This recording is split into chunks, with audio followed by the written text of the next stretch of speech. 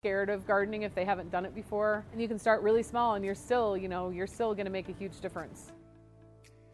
Thanks again for tuning in today. This has been a really great intro about how we've incorporated the natural environment into the built environment of Denver. I know that these days I've been really appreciative of the parks and outdoor spaces that we have, and I hope that you've been able to too. You can help grow and maintain our urban tree canopy with us by signing up for a free tree at beasmartash.org or reaching out to us at forestry@denvergov.org. We're happy to answer any questions that you may have through that email or in the comments below. Thanks again for tuning in and learning with us, and we hope that this helps you to enjoy the water, trees, and life that you find in Denver.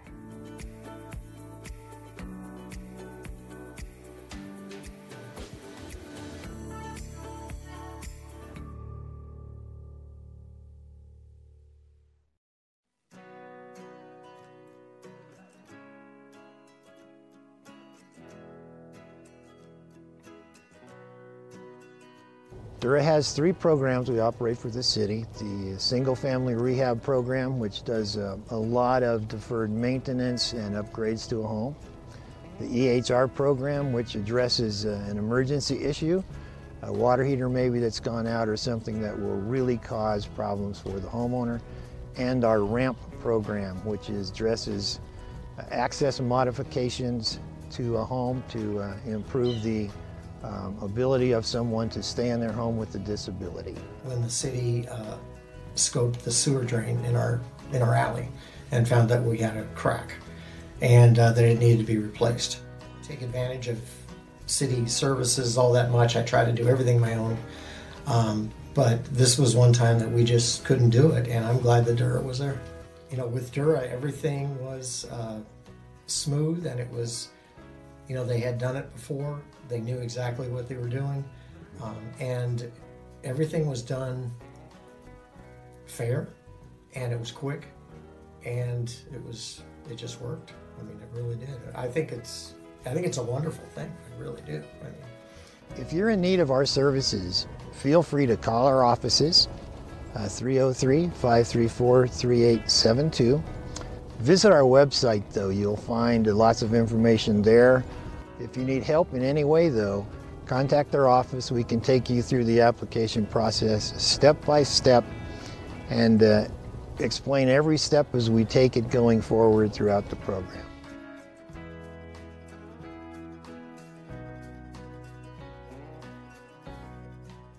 Él es Pedro, mi papá, un hombre de los meros meros. No conoce la palabra miedo. Nada lo detiene.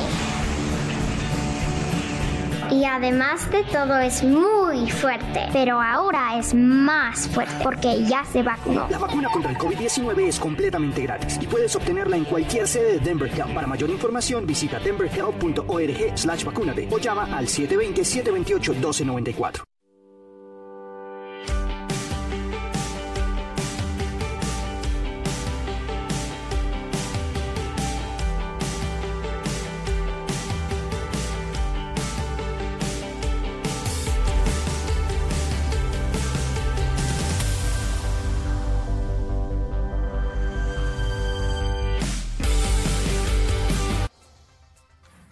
Welcome to the Safety, Housing, Education, and Homelessness Committee of Denver City Council.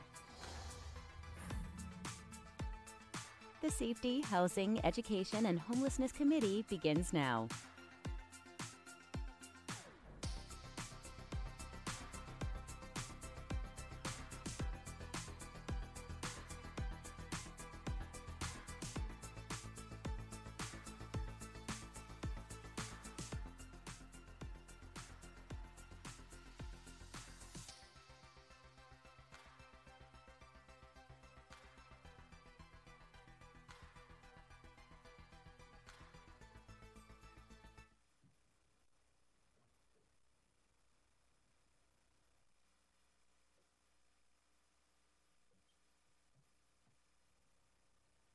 Good morning.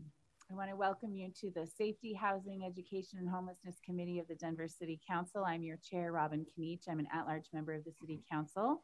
And we have one member joining us virtually online. Please introduce yourself, Councilwoman Black. Good morning, Kendra Black, District 4. And members in the chamber, please. Thank you, Madam Chair. Kevin Flynn, Southwest Denver's District 2. Jamie Torres, District 3. Amanda Sandoval, District 1. Good morning, Amanda Sawyer, District 5. Thank you so much. We have several items for action this morning. The first is going to be presented by our Department of Safety, Greg Morrow, and it's a contract amendment. And so please go ahead and introduce yourself. It's item 214, an amended contract with CoreCivic to provide re-entry services. And please go ahead and introduce anyone else you need to and present for us. Thank you. Good morning, members of council. I'm Greg Morrow, the Director of Community Corrections for the Department of Safety.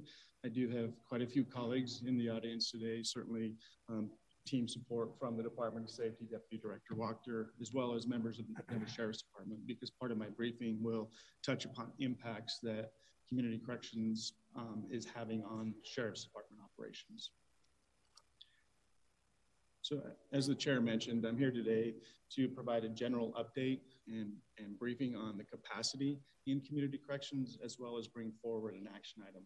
The action item is a request to amend a contract with CoreCivic to continue to operate the Dahlia Street facility for one additional year, which would take us through June of 2024, adding $2.5 million to the contract total, bringing the total contract to $7.5 million. I doubt that anybody needs the background, but if you'll bear with me, I just want to remind folks that in 2019, City Council took action that required a transition away from private for-profit, private prison operations as community corrections providers. Since that time, the Department of Safety has commenced on a thoughtful and strategic transition strategy.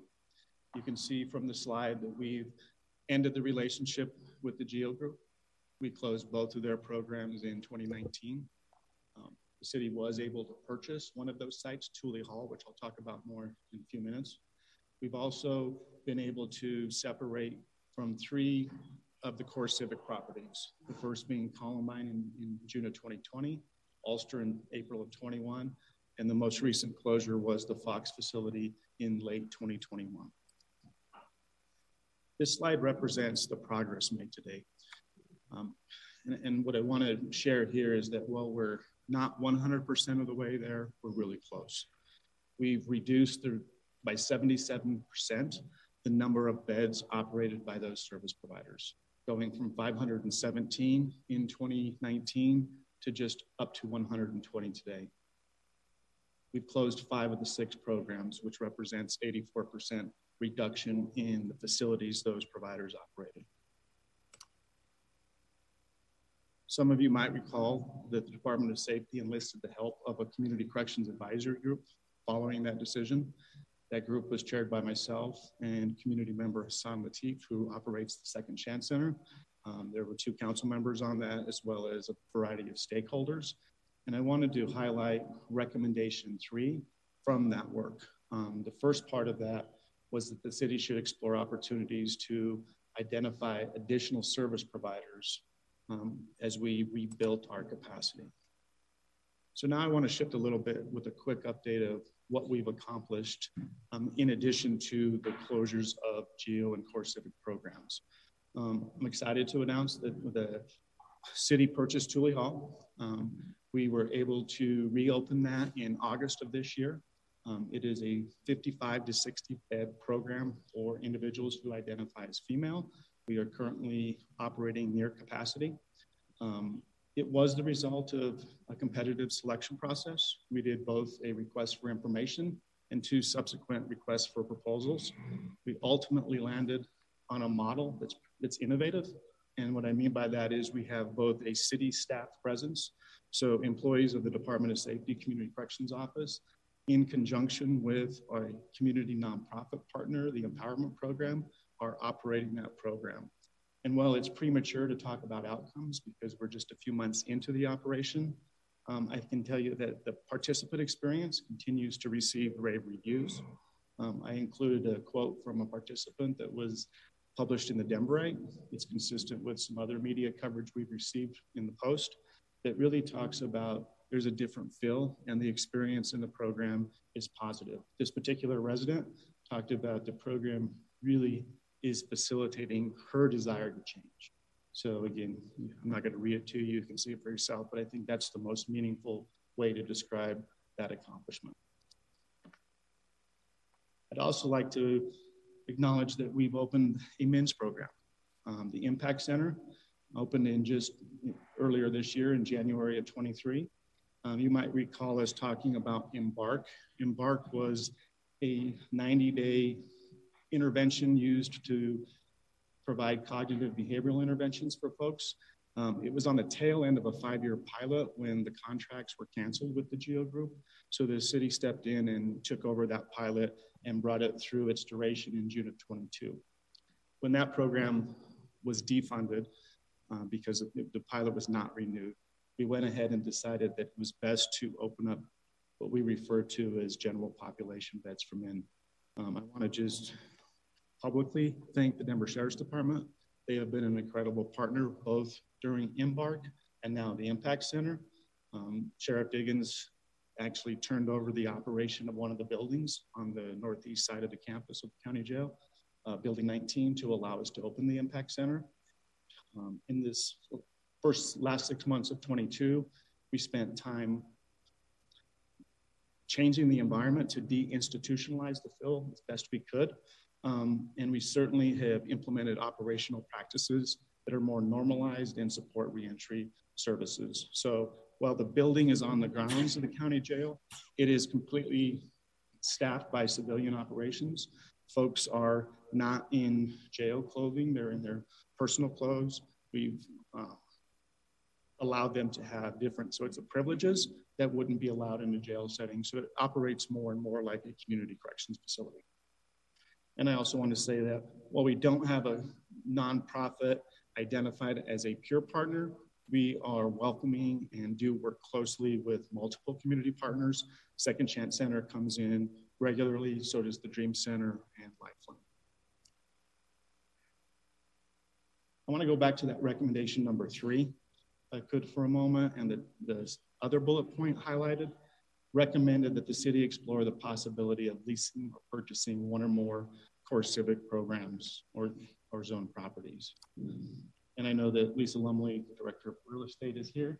But as a quick highlight, as part of today's presentation, later on this month, Real Estate will be bringing to FinGov a request to approve a purchase and sale agreement with CoreCivic to buy the Dahlia site, and its anticipated closure would be in early 2024.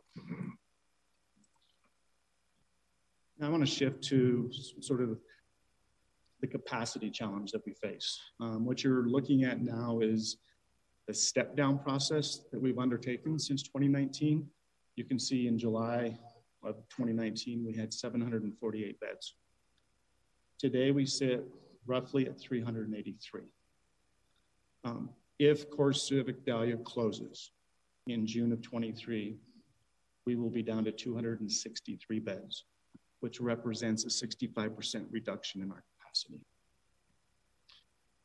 In addition to the closures of the GEO and CoreCivic that were planned, we've lost 2 additional programs over the past 4 years. One was a dual diagnosis program operated by Independence House that couldn't sustain operations through the pandemic. Most recently, we've lost the ability to place women at the Haven. The financial operating costs at the Haven are too excessive to balance what the state reimbursement rates are. So they've elected to move to a different model and just treat individuals with substance misuse who are Medicaid eligible or who have other funding sources. So we have lost those beds as well. That loss of capacity has significant impacts on people, and it has significant impacts on our system. Today, there are roughly almost 300 individuals that are incarcerated that have been approved for community corrections placement and are just waiting for a bed. 160 individuals are in the Department of Corrections, again, who are eligible, who have declared Denver as a release destination, who want to come to Denver for reentry services, who have been approved by our Community Corrections Board and are waiting in a prison bed. They've been waiting there some as long as 12 months. Our direct sentence population, those individuals that are referred by the courts, most of them remain in the jail until a bed's available. Again, this is another impact on the Denver Sheriff's Department as they are working with folks, roughly 132 today, that are waiting for a ComCore bed, some of them over 6 months. So when we talk about that capacity and the challenge if Dahlia were to close until we can operate a different program, this list is only going to grow. Also on this slide, you'll see the impacts to the BIPOC population. Over 60% of individuals awaiting a bed in the jail system are persons of color. So in summary, the request to extend the contract one more year allows us to prevent destabilization of our system. It provides opportunities for folks who want to be in community corrections and who have been approved. If it doesn't get approved, we're going to see increased wait times. We're going to see a loss of in-county services in a variety of ways, including Dahlia is the only facility right now in our repertoire that will work with individuals who have been convicted of a sex offense. So we continue to lose specialized services as well if this program comes offline. Thank you, Greg. Appreciate your presentation. We have one council member in the queue so far, Councilman Flynn. Thank you, Madam Chair. Greg, a couple questions on slide, let me go back to it, 10, I believe, that shows the bed capacity and the reduction since our vote in 2019. We've gone down from around 748 beds to, after the closure of CoreCivic later in the year, or at some point over the next year and a half, we would be down to, it looks like about 255 or so. But our target capacity is 550. What determines our target capacity? Because previously we were housing well over 550. So why is 550 the new target and not higher? Councilman Flynn's a great question. During this transition, there have been other reentry opportunities that have been developed or expanded within the Department of Corrections. So, well, the 550 is not a guarantee that'll be enough. That's a goal we have. Given our wait lists and the timeframes people are waiting, we believe that will reduce them to a more manageable level. There's always a need for some level of wait list just to keep flow in the system, but folks shouldn't be waiting 6, 9, 12 months. Right. Folks might wait 1 to 3 months. Right, on slide 11, the wait list is 294 as of February. Mm-hmm. And if you take that 294 on the wait list, and we currently have less than, it looks like 400, maybe 420 beds, that's a problem, isn't it? Yeah, again, great point, Councilman. Do we take clients from other court districts outside of Denver? So let me go back and respond to the first question or point out that we have almost 300 people waiting, but a bed will turn over in 7 to 9 months time frame. So it's not a full year of a placement of bed. Right. As far as do we review and occasionally accept individuals from other districts, we do, but primarily in the Pier 1 program. It is rare for us in any of our other programs. In fact, because of our wait list, we have turned to partners in other jurisdictions. Folks in Jefferson County have been willing to look at some of our placements. Folks in Adams County have been willing to look at some of our placements. So Denver is actually putting a strain on those districts as opposed to the opposite effect. Okay, thank you. There were 3 community corrections facilities in my district. One of them is federal, so we're not counting it here in the Denver County. It's Independence House federal facility, but the others are on the Fort Logan campus. What is the status of those? Councilman Flynn, so the Haven was one of those 2 programs at Fort Logan. And as I mentioned, in December of 23, we've lost those 36 beds. Pier 1 is an 80-bed program for men. Right. Unfortunately, they have been operating since early 2020 at half capacity related to protocols associated with COVID, but now they just can't find staff. So they are having a tremendous difficulty finding individuals to employ in their program, particularly, and I think we see this across the landscape, 24/7 programs require folks to work evenings, weekends, and holidays. And it's a difficult climate to recruit the workforce into those shifts. Sounds like an issue with both supply and demand. There's a great demand and there's a low supply. All right. Thank you, Madam Chair. Thank you, Councilman Flynn. Next up is Council President Torres. Thanks, Madam Chair. Thank you, Greg.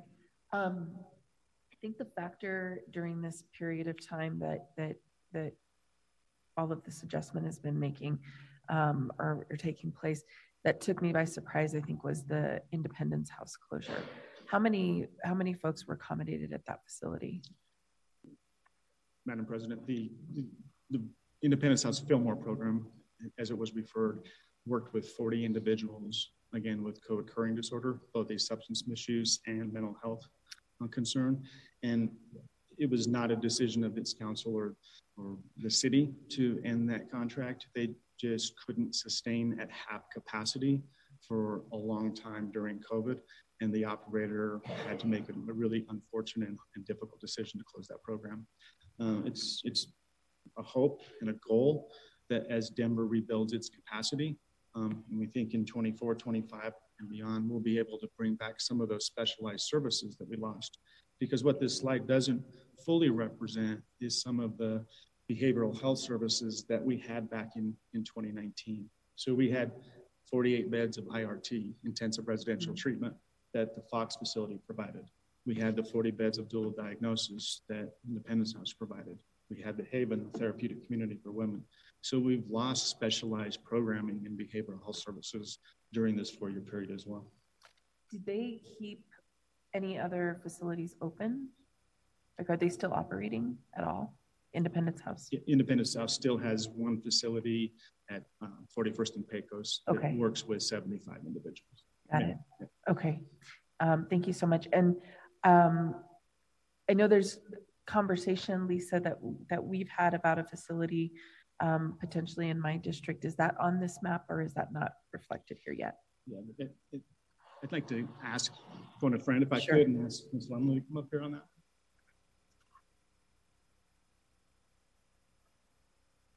Good morning, Lisa Lumley, Director of Real Estate.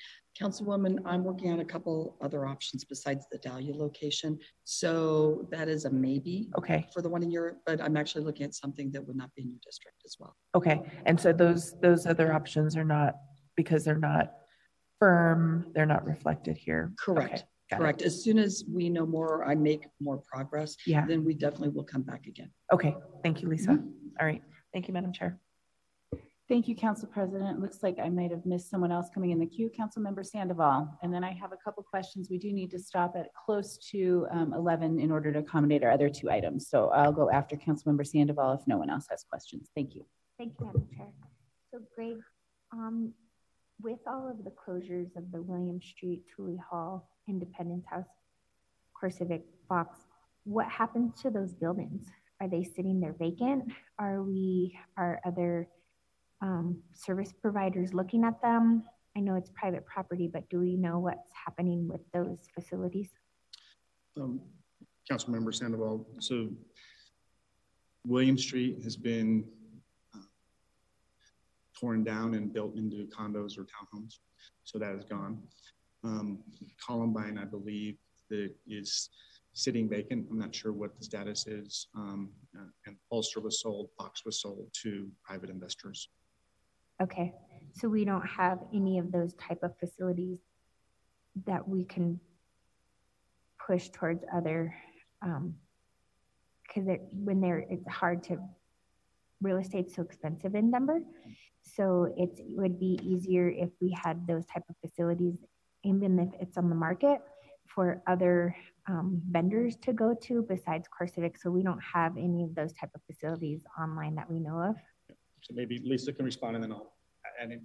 What I'll say is where we can, I am trying to at least have conversation if those specific owners do not already have other plans in place so that we can take advantage of existing facilities.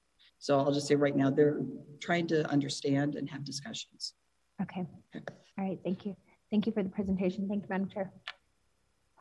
Thank you very much.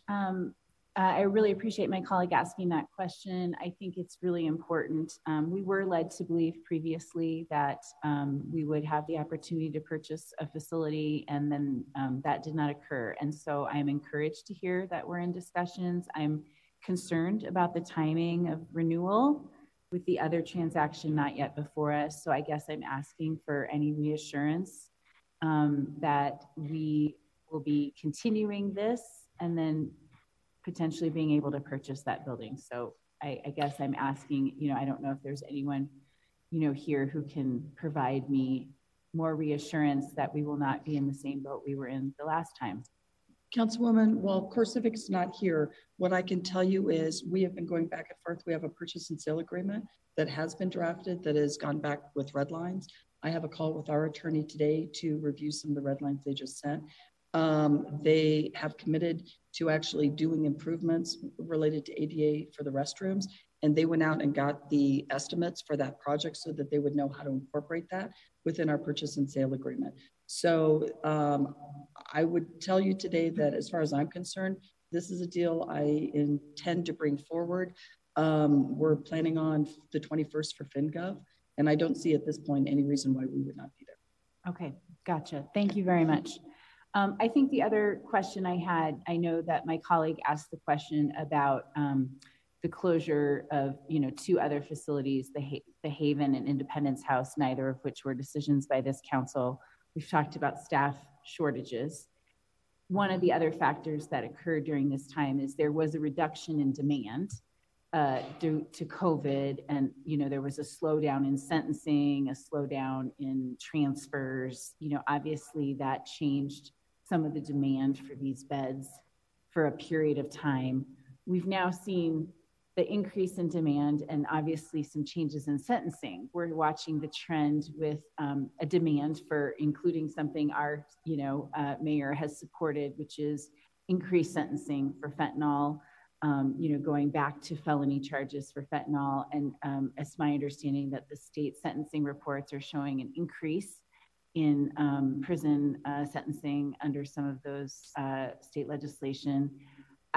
You mentioned having some individuals here from the Sheriff's Department. Excuse me. I would just like to ask you or someone from the Department of Safety to just talk about what we are seeing in terms of the trends, in terms of the cost of sentencing trends, increasing jail population trends, and the cost of having individuals served in our jail. We have a number of individuals right now running on platforms of increasing arrests of individuals, that's their answer to crime in Denver. There's a cost to that versus, serving individuals in community corrections. So I'd just like us to have a sense of what the urgency is around this particular intervention of community correction beds, because obviously there's a bigger context you wanted us to understand, and I just wanted us to fill out the rest of that context before we vote on this contract. Thank you for the question, Councilmember Knage. I don't know that I'm prepared. That's a very complicated, and it's a big question. So it's less about maybe the particular data. If you just want to, maybe speak to the larger issues, even if you don't have the numbers in front of you. Yeah, and I see you have another friend joining you at the podium. It's always good to have friends. Yes. Let me pause. Let Chief Lyon answer, and then I'll add anything. Yeah. Thank you, Madam Chair and Council. Just some brief information to address your question. The jail population combined between the downtown detention center and the county jail is up over 1,700 again. It has been for some time now, and we're approaching the pre-COVID numbers. In fact, we're really close to what we were at pre-COVID. So the pressure on the jail system in the city is pretty great. On top of that, as council's all well aware, our staffing challenges are something that are significant and historic. We're operating at a low 60th percentile for staffing right now. Our jail population this morning was at 1,704.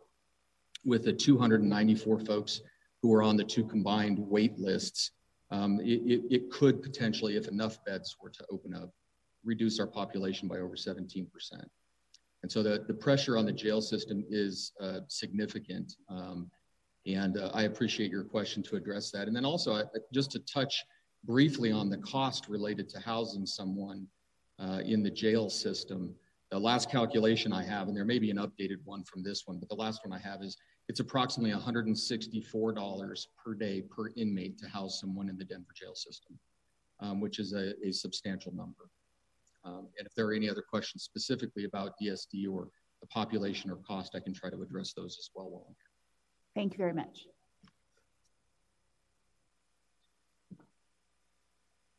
As far as your question, Councilmember Kinich, of changes in sentencing or the impacts on the prison population related to any recent legislative changes, I think that's okay. Appropriate to comment on that. I think it's fair to ask. I think it's fair to say that the prison population is beginning to increase. Certainly the number of sentences we've seen to community corrections is increasing. I think that has more to do with the system rebounding from the pandemic and how it was such a major disruption to the flow that it is catching up. And it's only going to get worse before it gets better, which is why I'm really asking for a yes vote to move this item forward. Thank you. All right, with that, I believe we have a motion from Councilman Flynn and a seconder from Councilmember Sandoval. Do we need a roll call vote on this? Or are we ready to move it forward to the full council? We are ready. Okay. With that, it moves forward and we move on to our next presentation, which is the Denver Department of Public Health and Environment with a grant for public health infrastructure and workforce. This is an action item, ordinance number 23-209. So we'll change presentations. Do you need any help or do you have your presentation ready to go? I believe it should be coming up, I thought.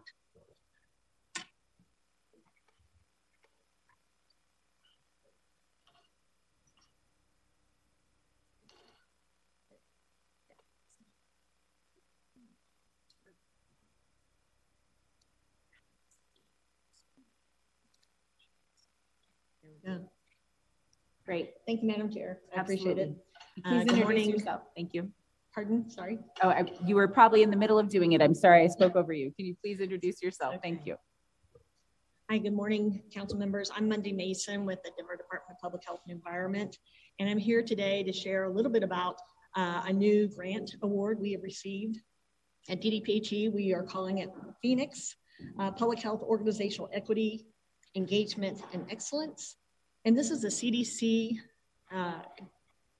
Centers for Disease Control and Prevention grant. It's part of a national initiative of the CDC to strengthen U.S. public health infrastructure, workforce, and data systems. Over the next 5 years, we'll receive over $8.5 million. We were awarded this grant in December, and it will be through end of November 2027. The areas of focus by the CDC are threefold. It's focused on workforce, foundational capabilities, and data and analytical capabilities. DDPHE was only eligible to apply for the first two components of the grant mechanism, workforce and foundational capabilities. I wanted to highlight the graph to your right, which is the foundational public health services. And this illustrates the foundational capabilities or essential services at base that any public health agency in the country should have. I want to dive a little bit deeper into what we proposed in the grant. Specifically, our primary goal is to increase and diversify the public health workforce in Denver.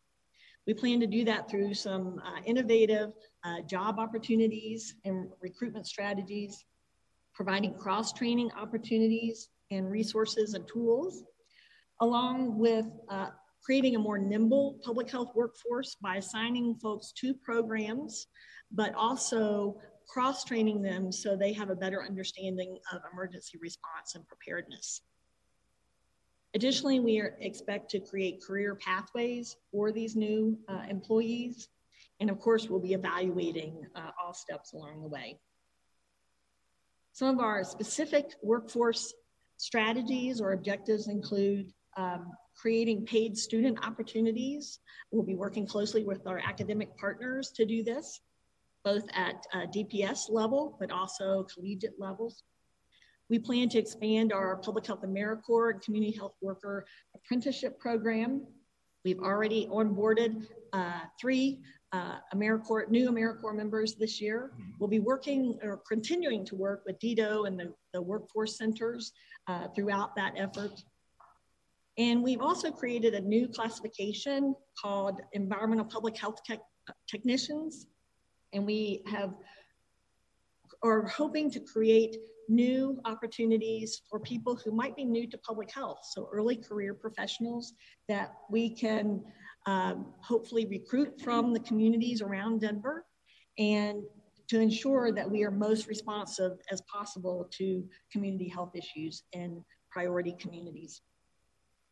We also will be developing and implementing training plans for these new staff members, but as well as our current staff members. And as I've already mentioned, we'll be creating career pathways along the way.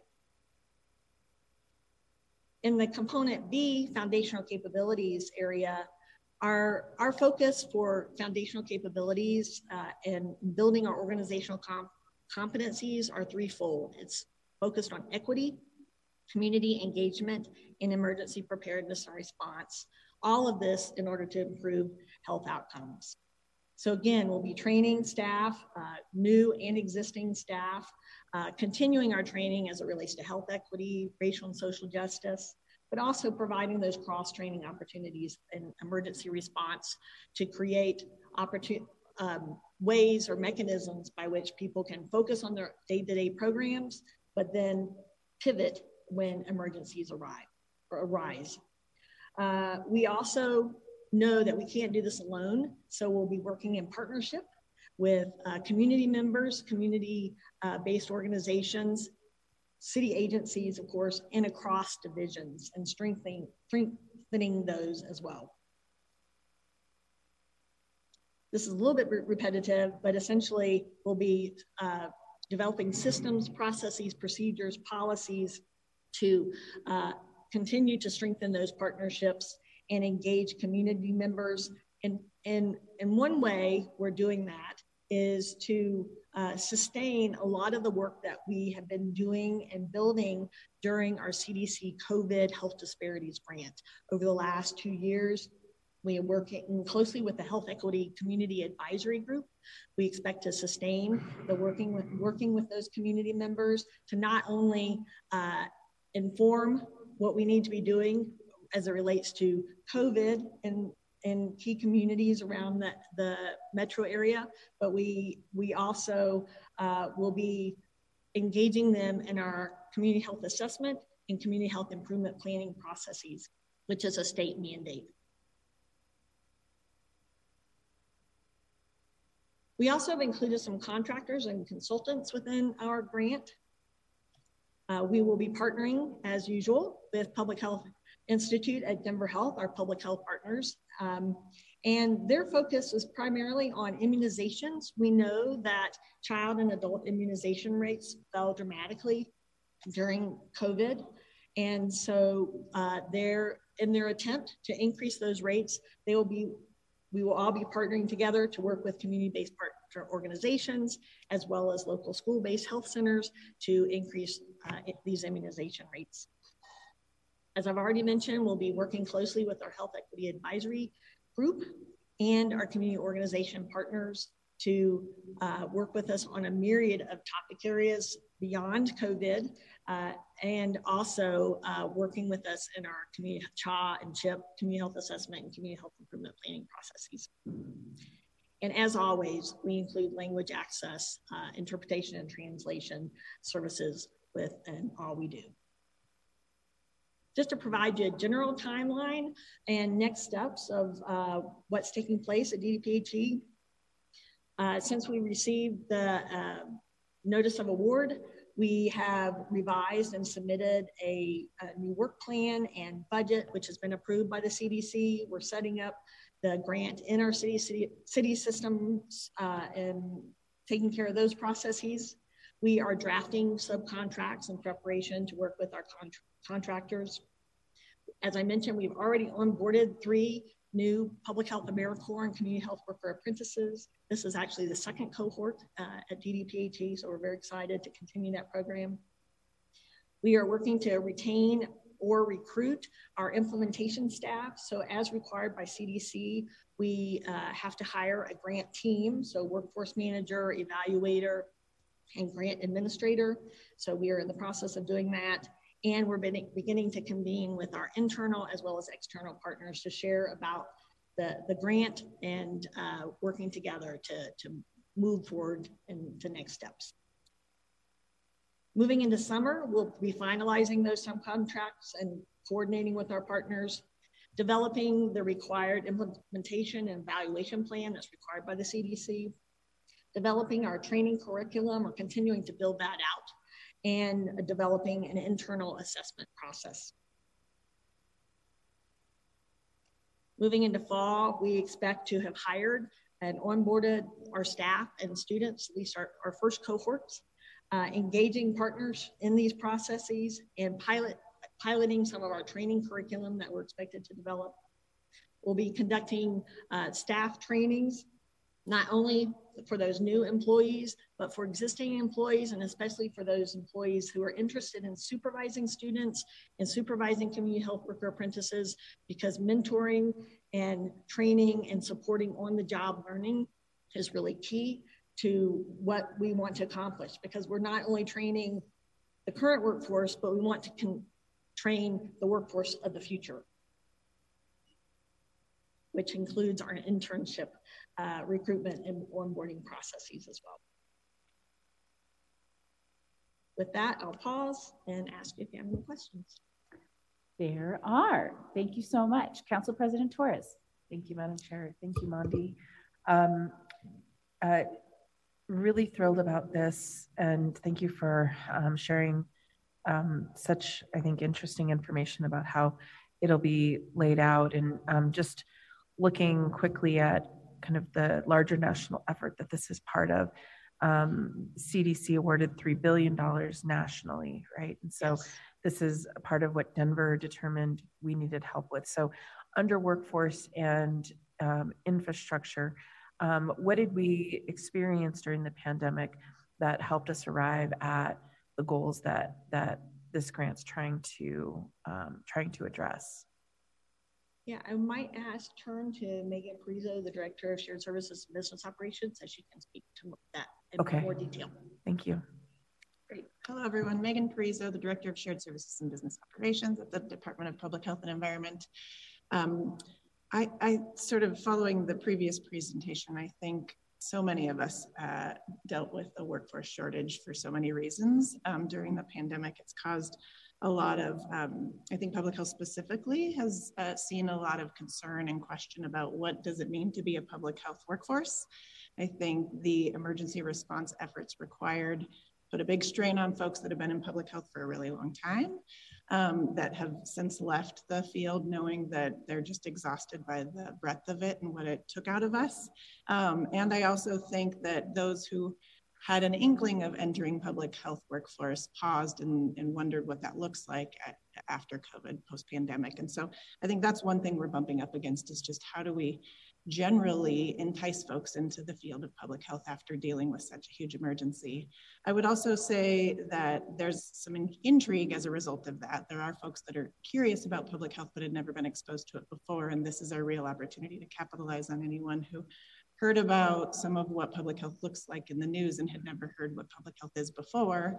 So wanting to capitalize on that. And at a more local level, I think we're really hoping to be responsive to Denver communities, and we want our workforce to represent folks in our communities. And so that's a big emphasis of this specific grant, and the outcomes we're hoping to achieve is how do we recruit folks that live in Denver, that live in neighborhoods that have experienced COVID directly in our immediate vicinity, and how do they help inform our work in a more meaningful way? So making sure our recruitment strategies and our hiring strategies really focus in Denver communities and areas where we want to have the greatest impact in our work.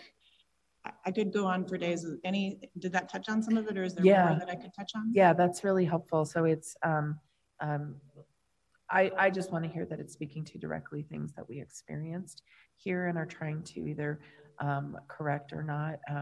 Mondi and I went to the same institution for our grad school, and public health, I think, came to me at a very late stage in my education as an interest area. So I appreciate that. I am interested really quickly in how many new staff will be hired, how many internships you're proposing to do, and will folks have to have already been working in public health to qualify for those positions? Yeah, we'll be hiring at least 10 paid student interns each year. We also have some other supplemental funding, so we're trying to increase those numbers as we're able. At total, though, over the 5 years, we'll hire 80 people. Okay, great. And then my last question is, who's trained under the training that's developed? Is it just the people who are operating under this program, or is it meant for other folks throughout the city? Well, the intent was focused for those folks who are working in public health. Okay. But to answer your previous question, you do not have to have previous experience to be hired into one of these positions. Great. So we foresee that many of our community health worker apprentices may be people who are looking for a career change. They may be new to the field and wanting to explore it.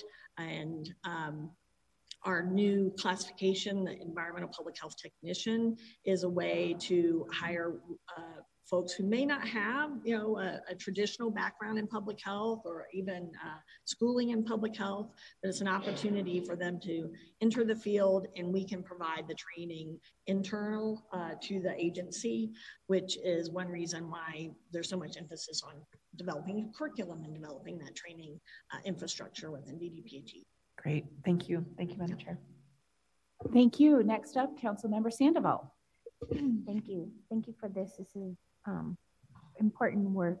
So I just have a couple questions. On slide 3, you have component B, address the most urgent foundational capabilities. What does that mean? Like, if you're the public and you're reading that, I don't think necessarily, I think that's a lot of insider jargon. And a lot of times our public does not, the feedback I get from my constituents is we use insider jargon in committee and people don't understand what it means. And so can you break down component B so that anyone who's watching actually has an understanding of what that means? Great question. Thank you so much. Yes, in public health and many fields, we use a lot of jargon and acronyms, which is why we included the graphic here to look some of the foundational public health services are related to communicable disease control, like COVID or the flu, or sexually transmitted infections, et cetera, chronic disease and injury prevention, environmental public health, which has to do with our air, soil, and water, maternal and child and family health, and access and linkages to clinical care, because we at DDPHE don't have a lot of clinical focus in our care, but we do link to our partners at Denver Health and Public Health Institute at Denver Health to provide those services. And who are some of your community partnerships? Can you talk about some of the community partners that you would be working with, that you have or that you plan to? Sure. We expect that it'll probably be a competitive process. However, we do already work with so many community partners, and I can share the names of some of those. Lifespan Local, Colorado Black Health Collaborative, Inner City Health, Diversified, 9 Health 365, trying to think of others, Metro Caring. So we throughout our COVID work and many of our programs in DDPHE, we're constantly striving to work in close partnership with partners at the organizational level and community members because as I mentioned previously, public health, local public health departments cannot do it alone. And so really those connections, community are critical to what we do. Awesome, thank you. So one other question, recruit and hire new staff. In my experience, one of the things that I love is land use, and you don't see a lot of people of color interested in that field. And reflective representation is really important, especially in this work. So how do you peel back the layer of an onion and actually get to the people who you want to as reflective representation in these positions, so then they're a trusted person in their community, helping get people the services that you're providing through this grant?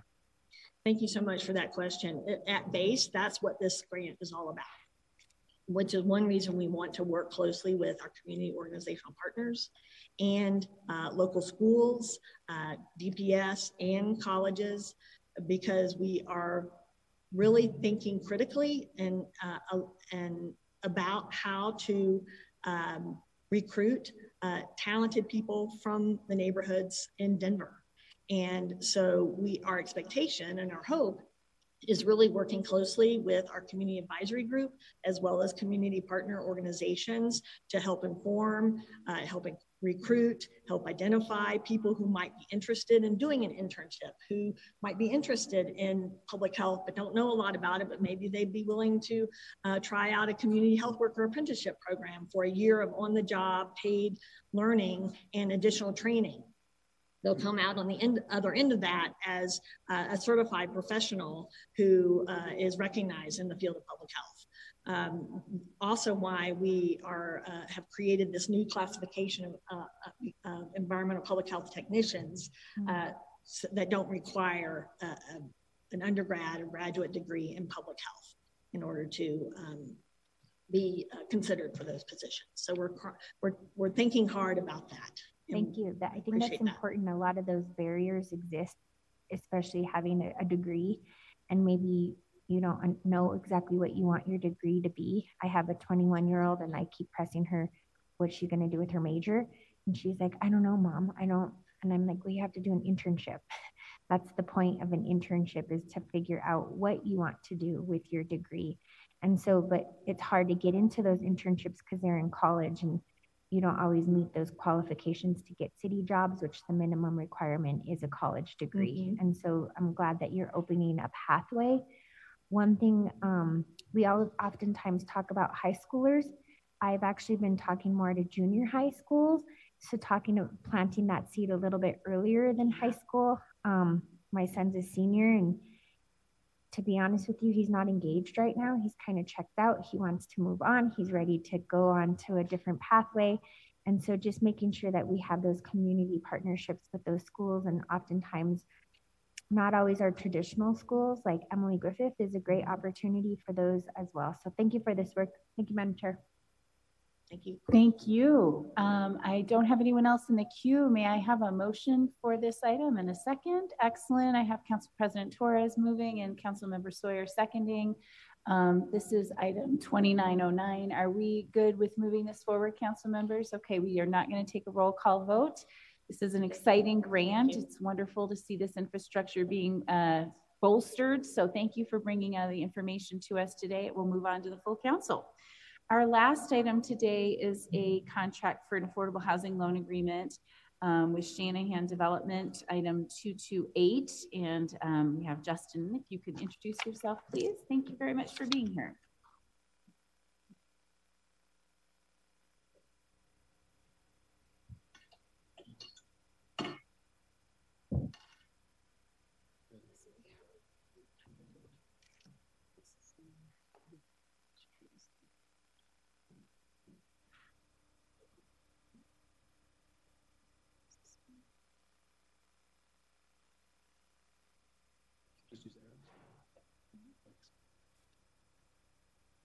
Good morning, council members. My name is Justin Hill, Housing Development Officer with the Department of Housing Stability. Today, we're bringing a loan for the acquisition of a plot of land located at 1530 West 13th Avenue in the Lincoln Park neighborhood. Potential borrower, Shanahan Development, LLC, headed up by Jeff Shanahan. So this land acquisition loan would be used to acquire approximately 1.5 acres located near 13th and Osage. Project is located within half a mile of multiple light rail stations and just south of the River Mile development. This is currently home of a vacant commercial office building, but redevelopment would include demolition of that existing building and be the future home of a 6-story residential development with a minimum of 190 units, 25% of those at 3 or 4 bedrooms. Now, the developer plans to apply for 4% non-competitive plus state low-income housing tax credits in late 2023 or more likely 2024. Construction looks to conclude by 2026, and the building would include 100% electrification, low-flow fixtures, and Energy Star appliances. But once redeveloped, the project would include units affordable for households earning between 30 and 80% of the area median income, with a focus on 3 and 4 bedroom units for families. The loan would assist the developer to acquire this land, ensuring a minimum of 60 years affordability on units through a rental and occupancy covenant. The project would also support Host's 5-year strategic plan goal to create or preserve 7,000 income restricted ownership and rental homes.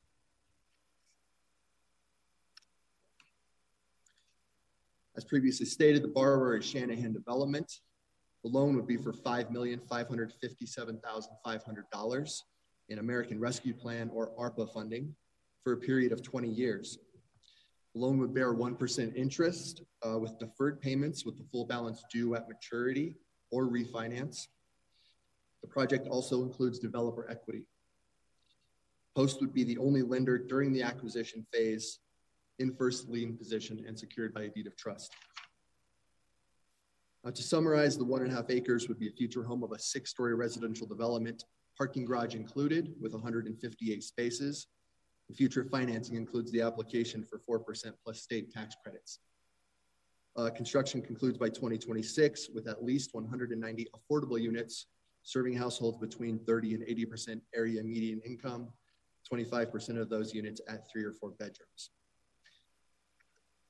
Now, we kindly request your approval for the loan between the City and County of Denver and Shanahan Development for $5,557,500 for land acquisition for the future home of an affordable residential development at 1530 West 13th Avenue. Thank you. Are there any questions? I have Council President Torres. Thank you so much. Thank you for the info, Justin. A couple questions. So you reference, this isn't included in the deliverables for the River Mile development, right? You mentioned it in one of the first bullet points, but it's unrelated technically to the development. You're just geographically telling us where it's at. Yes, Council President, it is just located just south. Okay, perfect. The loan using ARPA funds, is it a forgivable loan? Like, are we, as long as it's built to these obligations, or are we expecting that? We're expecting that back. Yes, Council President, it is not a forgivable loan. It's just a deferred loan, so there are no payments due. Once tax credits are received, future financing is secured, we will look at it again for possible subordination, possible refinancing. Those options are on the table. Any changes would be subject to full underwriting, post procedures, and subsequent council approval. Okay, thank you. And just thinking about the conversation that you're having with the developer in terms of what they're building, this is literally the tracks away from kind of the residential neighborhood of Llama Lincoln Park.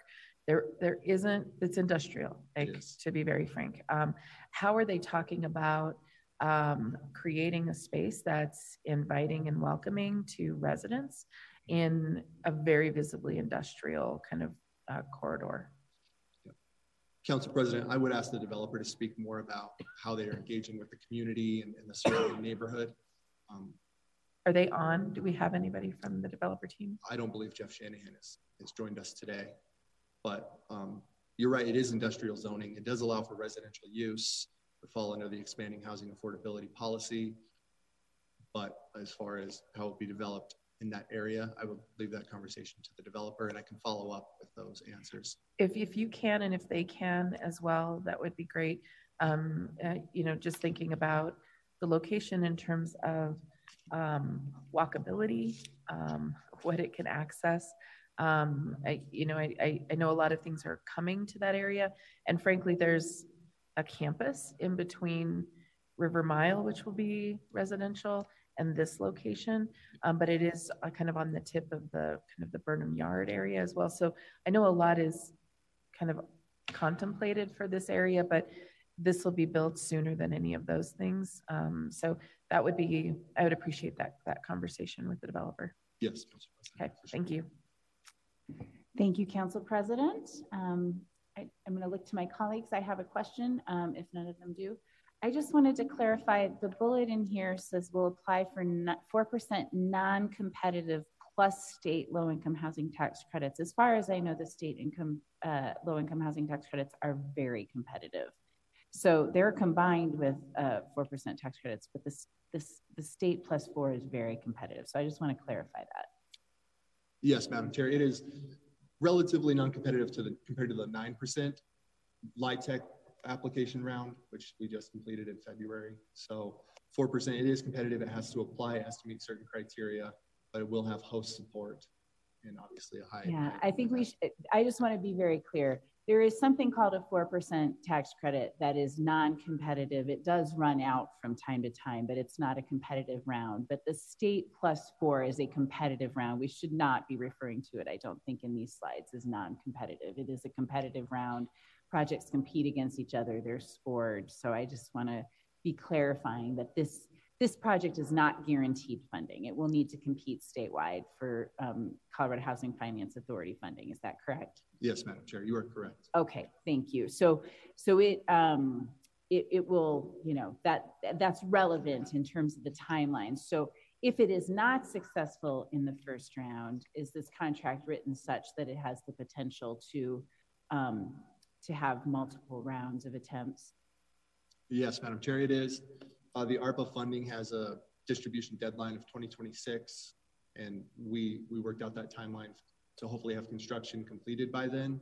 So there will be no issues regarding the funding and the loan structure. With deferred payments and a minimum term of 20 years, we feel comfortable with the developer and the application process. Well, I want to back up because those are two different things. So distribution by 2026 would not have construction completed by 2026. So I just want to confirm that there's room for multiple scenarios here. One scenario is they're successful in their first attempt for competitive state tax credits. And then they, you know, get those tax credits in late 23 or early 24, and they complete construction by 2026. That's an optimistic scenario. Or a more, you know, conservative scenario is they're not successful in their first attempt. They have to go in. Maybe they don't get awarded till 24 or 25, and then construction is not going to be completed as quickly.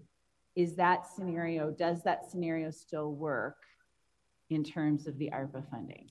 Yes, Madam Chair, we believe that scenario works. So even if construction is not concluded at the early part of 2026, that doesn't endanger the ARPA funding? No, we do not believe it endangers the ARPA funding. It just delays our timeline. Okay, the ARPA funding doesn't have a deadline for use by 2026. It just needs to be committed. Madam Chair, I would have to confirm with finance. Okay. But the funds would be committed in 2023, so that would not be in question. Okay, I just want to confirm. I have a couple other questions funding with finance, and they have been pending for quite some time with finance and hosts. So I just want to make sure that this is added to that, just to make sure, because it's important where our funds are dependent on other, well, I guess, actually, let me back up. I don't know that they are dependent because our funds are to buy the land, and the land will, is the land transaction going to close? It's actually not contingent on the funding to build the housing. Is that correct? Yes, Madam Chair, the purchase sale agreement final date is March 31st of 2023, when a wire at close would occur for the purchase of the land. So I think that actually makes my question moot, because if the land is purchased, it's not at risk for the tax credit funding. The housing would need to then get the tax credits to be built, but the ARPA funds will already have been